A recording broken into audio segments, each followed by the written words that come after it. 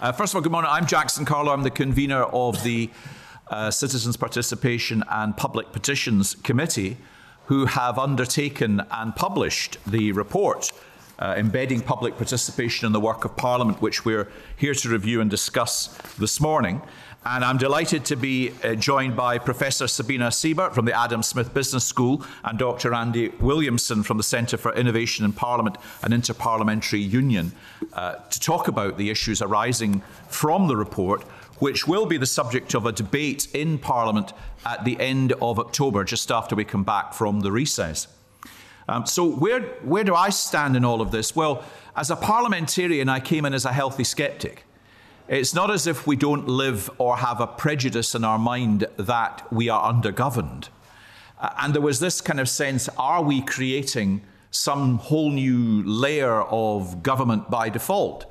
It's a criticism I have at the moment of the kind of lazy way that I think we're beginning to create commissioners in public life, and that we started with 2, we've now got 7, and there are proposals for 15. And I think to myself, well, this is a completely new level of government we're creating. And therefore, if we're going to create something, we should have a very clear understanding of its value and its purpose. So I think that the MSPs on the committee who went through the process and the inquiry started as fairly healthy sceptics, but have actually become quite convinced about the role in which public participation, deliberative democracy can play in our future. But I come from the position, therefore, that my parliamentary colleagues are probably still somewhere where we were before we began the inquiry, and need to understand what it is that we might want to try and do next and why we think that would be of value. So the Parliament itself investigated all of this because in the previous Parliament, the then presiding officer, Ken McIntosh, established a commission on parliamentary reform. And one of the key recommendations that came out of that commission, which was a mixture of parliamentarians and lay people, was that the whole role of the public in a participative way should be investigated more fully to see whether there was a role for them in public life and in our evolving democracy. And so the Parliament set up the apparatus, which is our engagement unit here in the Parliament, to allow us to take that forward in this session. And as part of our inquiry, we set up our own mini-public, which ended up being, it was meant to be 25, but the death of Her Majesty meant that matters were delayed slightly, and so when things got underway, we had 19 randomly drawn members of the public, and I met them when they arrived. They were equally sceptical about what the whole thing was going to be about as well. I mean, they didn't really know why they were there. They were very pleased they'd been asked. They were getting paid to be there, and they thought, well, this could be a bit of a jolly. But very quickly, they became quite immersed in the whole process and have been very happy to come back at the launch of the report. They will probably be in the chamber in the debate, because they really did begin to see the value of the engagement and realise that the contribution they were making and the suggestions they were making were not window dressing, but were actually there to genuinely help inform the committee in its work. And that is why every one of their suggestions is responded to in the report. And interestingly, whether it was here or as in a moment when I talk about where else we went, the most important thing that I think we as members came to realise is that those people who participate want feedback. And they don't mind being told, we're not doing it, as long as they're then told why you're not doing it. And it is interesting how many people have become cynical about the whole consultative process in public life, either because they think they were there really to endorse a decision that had already been taken and that there was nothing genuine to their participation in the consultation, or they've put a lot of work into a representation to a consultation. But because what they said was quite controversial, the people that received their submission basically just buried it, never commented on it again. And they then felt, well, what was the point of all the effort we made? They would have been quite happy, well, not, I suppose, deliriously so, but they would have accepted if somebody had come back and said, thank you for your submission. Here's why we are or are not going to take forward the recommendations that you made. Because then they would feel that the contribution they had made was worthwhile, even if it didn't get taken forward. So we then, having involved people here in the Parliament, in the mini-public, thought that it would be helpful to go where citizens' panels have been tried. So we went to Dublin, we went to Paris, and we also remotely connected with the Parliament in Brussels, not the European Union, but the national Parliament. And that was fascinating. What was common was that in each three of the countries that we went to, those who had participated in the citizens' panel had had entirely a similar journey about their views as to what they would be involved in, and then their conviction on the outcome, it having been a worthwhile process. And there were three quite separate models. And I think one of the things we feel strongly is that were we to go forward in Scotland as a parliament or as a country, and there's two different streams for taking this forward, it should be bespoke to our particular constitutional and democratic architecture. There is no one size fits all. In Ireland, they brought together, and have now done on a number of occasions, citizens' panels of 100 people.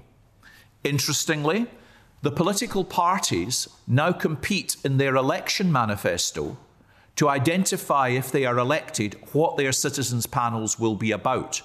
So there is immediately, if you like, a democratic underpinning of the citizens' panel's work. The citizens' panels in Ireland, which members who have participated referred to as being Ireland in one room, in a way that a parliament is not. We like to think because we are proportionally represented, we are genuinely representative of the people of Scotland. You've only got to look at the representation of the Parliament to see that's actually not the case. But a panel, a citizens' panel of 100 people can be. Interestingly, the people who participated, and the first big panel they had was on abortion. And the people who participated came with the whole myriad of views from across Ireland's society on that very controversial and what had seemed for generations intractable problem. But because there was no wrong opinions, but a very fact-based secretariat who informed knowledgeably everybody on the opinion as they had expressed, came to the decision that they would, quite against everybody's expectation, recommend that abortion become legal in Ireland. And interestingly, their process was their circular. There was an election commitment to hold an assembly, a panel. The panel met. The panel made recommendations that went back to Parliament to legislate on. And because much of their social legislation is embedded in the Constitution, it ended with a referendum of the people who knew that it had started with a citizens' panel, went through Parliament and ended up with a vote. So a very interesting route. Their subsequent panels have led to change, but have also led to occasions when the executive has decided not to do it. Was there an alternative view? Yes. Somebody senior in Ireland, I won't name who, said to me, Jackson, this is just a method so that gutless politicians who can't take decisions are able to hide behind a panel who take the decision for them. And is there a truth to that? Maybe, but is that a bad thing on an issue like abortion, or potentially an issue like assisted dying here in Scotland, where it's very difficult for politicians necessarily to understand, the mood of the public? Is it not better to have the public involved at the ground level to bring up an issue to a parliament which allows them to make progressive progress? We went to Paris. They've just had their first panel in Paris. They were less Paris in one room, but as a city of 12 million, were interested and determined that all the arrondissements of Paris should be represented. So it wasn't just as representative of the diverse community, although it was diverse, but they didn't have a manifesto saying what they would talk about. They just brought 100 people into a room and said, what would you like to talk about? Well, 100 people who'd never met before and were completely randomly selected. You can imagine that didn't really work. So they went back to the Paris City Authority and said, what would you like us to talk about? And therein, I think, lay a slight danger, that what they then talked about didn't have that manifesto democratically elected underpinning. And it did look as if the panel was then being used to progress an agenda that there was no mandate for, so that the city authority could subsequently say, oh, well, we may not have had a mandate for this, but we had a panel of people who said they were in favour of it, so we can do it. It also led to quite a lot of drop-off because people on the panel felt that there was a predetermined outcome. And the final example, and I'll then draw what I'm saying to a conclusion, was in Brussels, and that was fascinating. In Brussels, they've used it to underpin the work of the committees.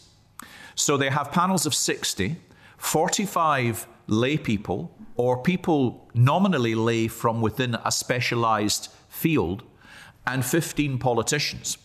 And they came together, and the 15 politicians looked at the 45, and they said, well, why would we listen to you? We are very important people. We've been elected. We are the representatives of the nation. And the 45 people looked at the 15 politicians and said, yes, but we bloody well know what we're talking about, and you haven't a clue.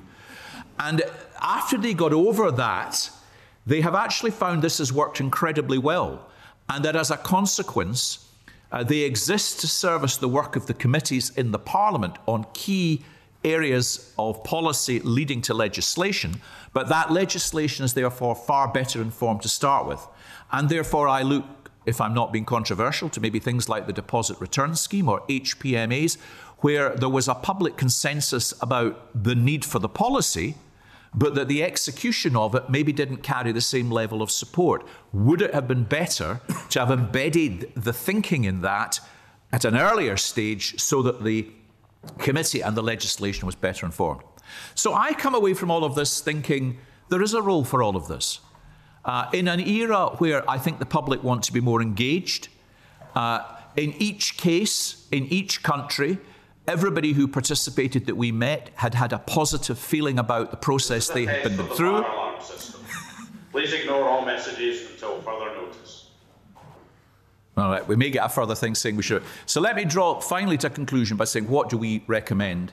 It's for the Scottish Government, and we'll be meeting them this morning, actually, to get their response to how they might take forward the principle of citizens' panels on a national level. For the Parliament, we think there are two things we can do with mini-publics here. One is to examine the role of a mini-public citizens' panel in a post-legislative scrutiny role, which is something this Parliament has always said it wanted to do and never has effectively established an embedded process for. And secondly, to find an issue, maybe coming out of the Petitions Committee, which is not partisan, but on which there maybe isn't any clear political view, where it would be useful to have a mini-public, which led to us being better informed. So we started as sceptics. I think we're now converted. We've got a job to be evangelists for this more widely in the Parliament, but I hope that we can be, and I do believe that this will become across the world a more generally applied and used concept. And with that, the test of the fire alarm system is now complete. Yeah. So I'm now going to invite Professor Sabina Kesten-Siebert to be our next speaker. Sabina. Thank you for having me here today. So I was invited to be an external evaluator of the initiative. So I came here almost a year ago in October and November 2022, and I observed the citizen panel's deliberations and the whole process around it. So I first scrutinized all the documents, all the information, all the briefing documents that were given. I sat through the sessions, the face-to-face sessions over 2 weekends in October and November, and then I witnessed all the online sessions. So I zoomed in, I joined online, and I observed what was going on. My task was to essentially evaluate whether the panels were chaired correctly, properly, facilitated well, whether everybody had a chance to speak, whether there were no dominant voices that kind of crowded out everybody else. And after my work, I produced a report around 5 sort of headings. So I looked at participant recruitment, whether they were recruited correctly. I looked at evidence provision, were they well informed about what was going on, about design facilitation, and then the impact on participants. So essentially, how did the participation in this panel change their lives, and what effect it had on the Parliament and its work. So in terms of participant recruitment, I had absolutely no concerns. The recruitment followed a robust methodology of Citation Foundation.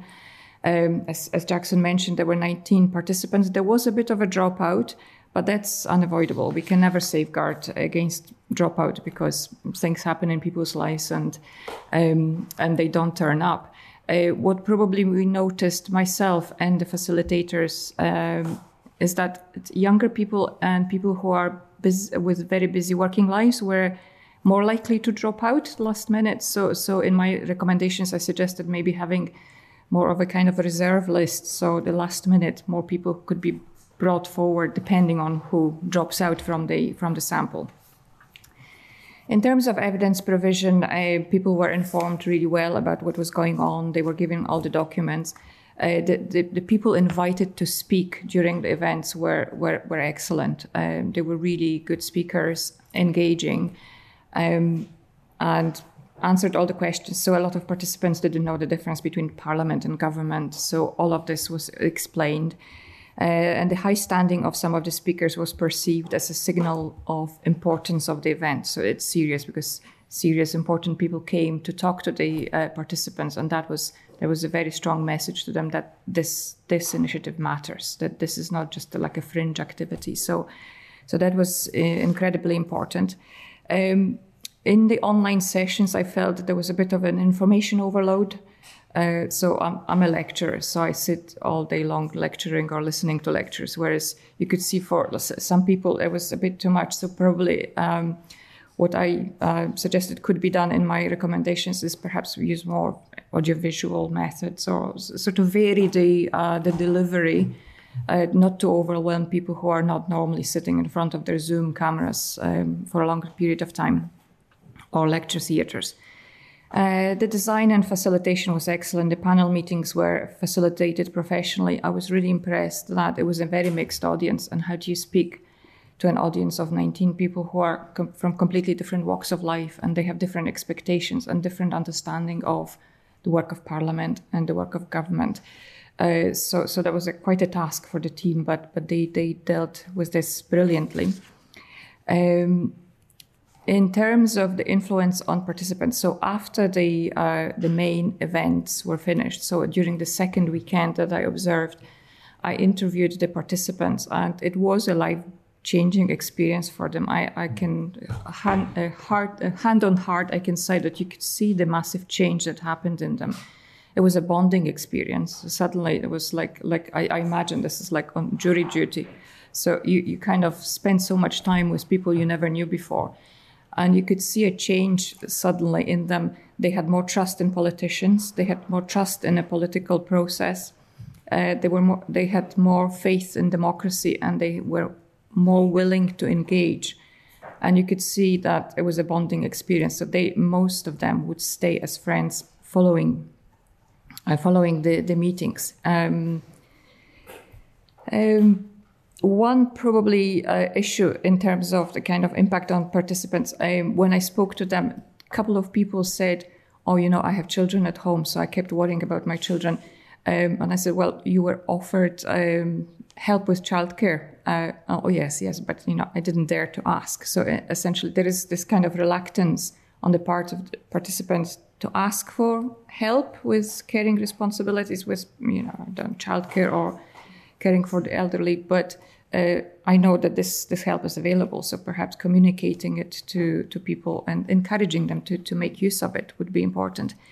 In terms of impact of Parliament, I followed through with the process. So the 17 recommendations produced by the participation panel were taken on board in the committees, in the committee discussions, and they are fully reflected in the final report. So their voices were not ignored. Numerous examples of good practice emerged from the process, particularly political buy-in and engagement of parliamentary staff. So, cross-section of parliamentary staff were present, and that was wonderful. The facilitators demonstrated outstanding commitment, so it was a job really well done. And I am professor of management, so in my day job, as it were, I researched work and how people work, and I was really impressed as well how well people, facilitators, organized the event. My message to Parliament was, please don't underestimate the effort. It's a massive effort, and people that I was observing were doing this over and above their day job, as it were. So they were at work Monday to Friday, and then they were facilitating these events during the weekend. So you could see that this is a resource-intensive initiative, but it's absolutely worthwhile. So I had no major issues to raise, and it was a wonderful process, and I'm really glad I was part of it. Thank you very much, Sabina. Andy. Thank you, Jackson. Madam Var, it's very nice to be here in the remote community of Dunedin. I'm just got here from Skye last night, and I'm hoping the rain holds off long enough to get me home this afternoon. We shall see. I may end up in Perth for 3 days. As Jackson said when he introduced me, I'm a senior researcher in the IPU's Centre for Innovation in Parliament, so I'm going to talk a little bit with my parliamentary hat on. I'm also the author of the Council of Europe's report on mapping deliberative democracy and of the recommendations just approved by the Council of Europe's Committee of Ministers, which is the first international standard on deliberative democracy. And my third hat is I'm a Skianach. I live in Skye, so I live a long way from Edinburgh, which gives me an interesting perspective on how you run democracy from here. And it's quite pertinent to citizens' assemblies. First thing I'm going to do is I'm not going to call this anything in here a mini-public. It is a barrier to access. It means nothing. If you walk out into the street and say to someone, would you like to join a mini-public? They'll run a mile. They have no idea what you're talking about. So let's find language that engages and embraces openness and democracy and conversation. Let's try and find a better term. Citizens' assembly, citizens' jury, yeah, they're okay, they're fine. We need something, I say we need a new term for it, but please not mini-publics. Awful, awful term. I detest it with a passion. And the more time I've spent looking at this subject, the more I dislike it. But it's tricky. What do you hang your hat on with these things? So, participatory democracy is great. Let's get more people involved. Let's bust a couple of myths, though. A lot of people who are involved in democratic strengthening and democratic theory talk about rebuilding trust in democracy, and they trust about rebuilding participation in democracy. Wrong. We've never had trust in democracy. We've had ignorance of it and allowed it to run. And we've never had participation in democracy.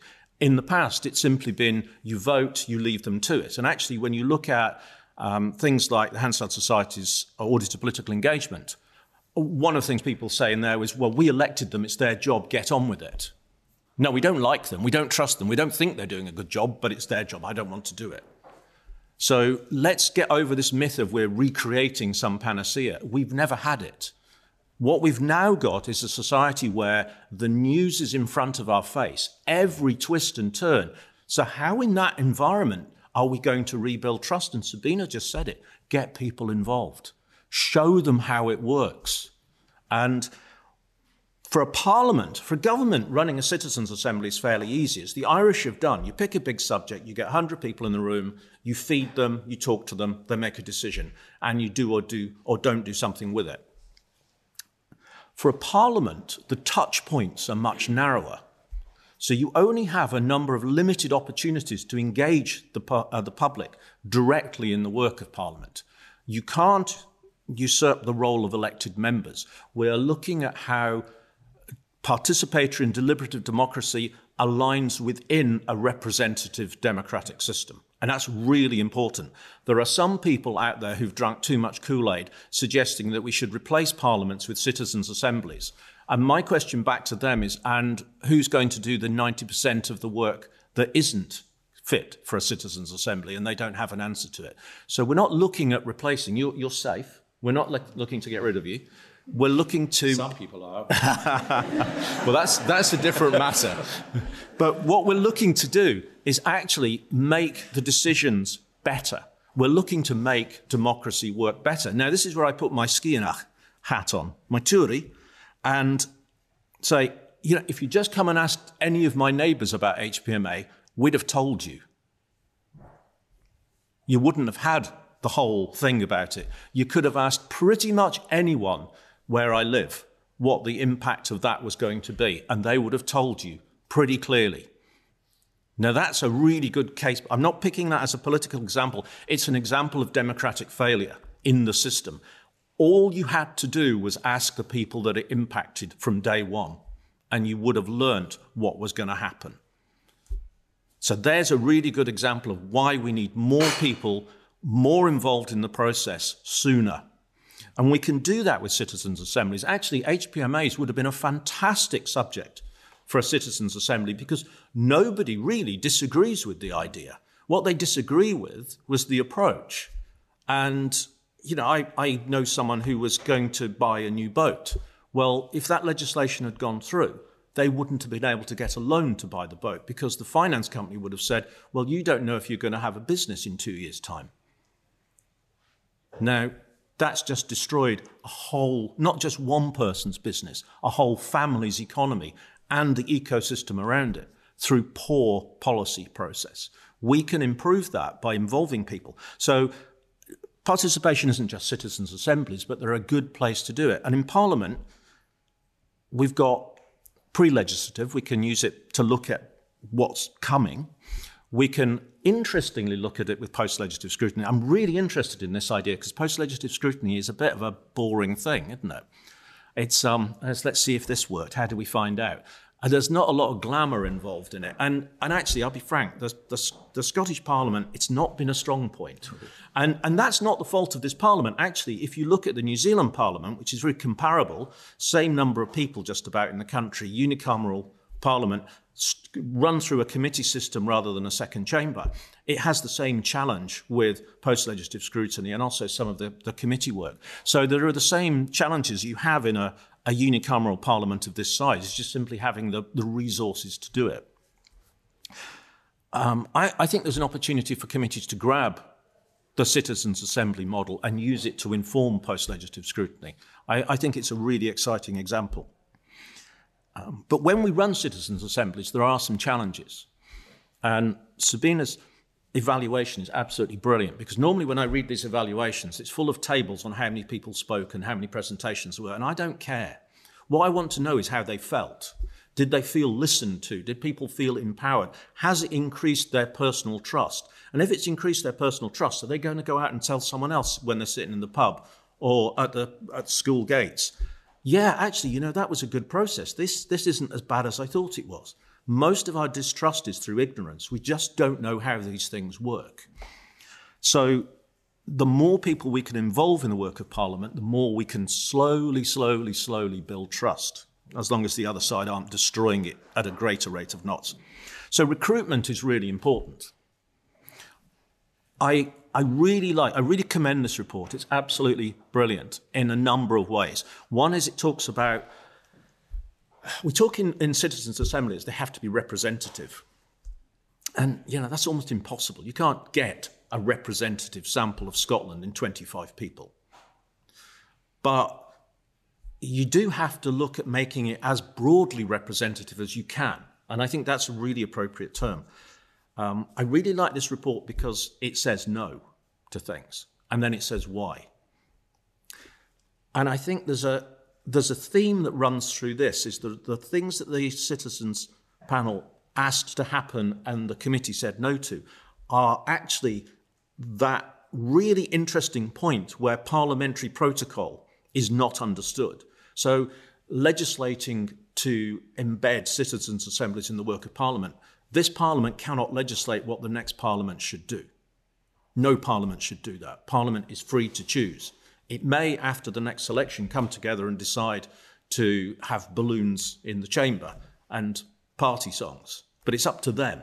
It's not up to this Parliament to decide what happens there. Yes, you can guide, but actually The thing that's going to make citizens' assemblies take off is when members see the value in them. And that's the key. So picking the subjects where they can inform the debate, and Jackson said this very well, it's about MSPs getting a better handle on the situation by speaking to a broader range of people and not just having the usual suspects in the room. You know, at the end of the day, the Citizens' Assembly is a way of breaking the monopoly of the usual suspects in the room and actually getting to talk to the people. And I think that's a really, really powerful message to send out, that this Parliament wants to hear from you, wants to hear from everybody. And if that message is used to build participation and encourage participation, then you should be able to use the other channels. And this Parliament is ahead of the world in a lot of ways. You know, your participation team here is fantastic. It's doing a really, really good job.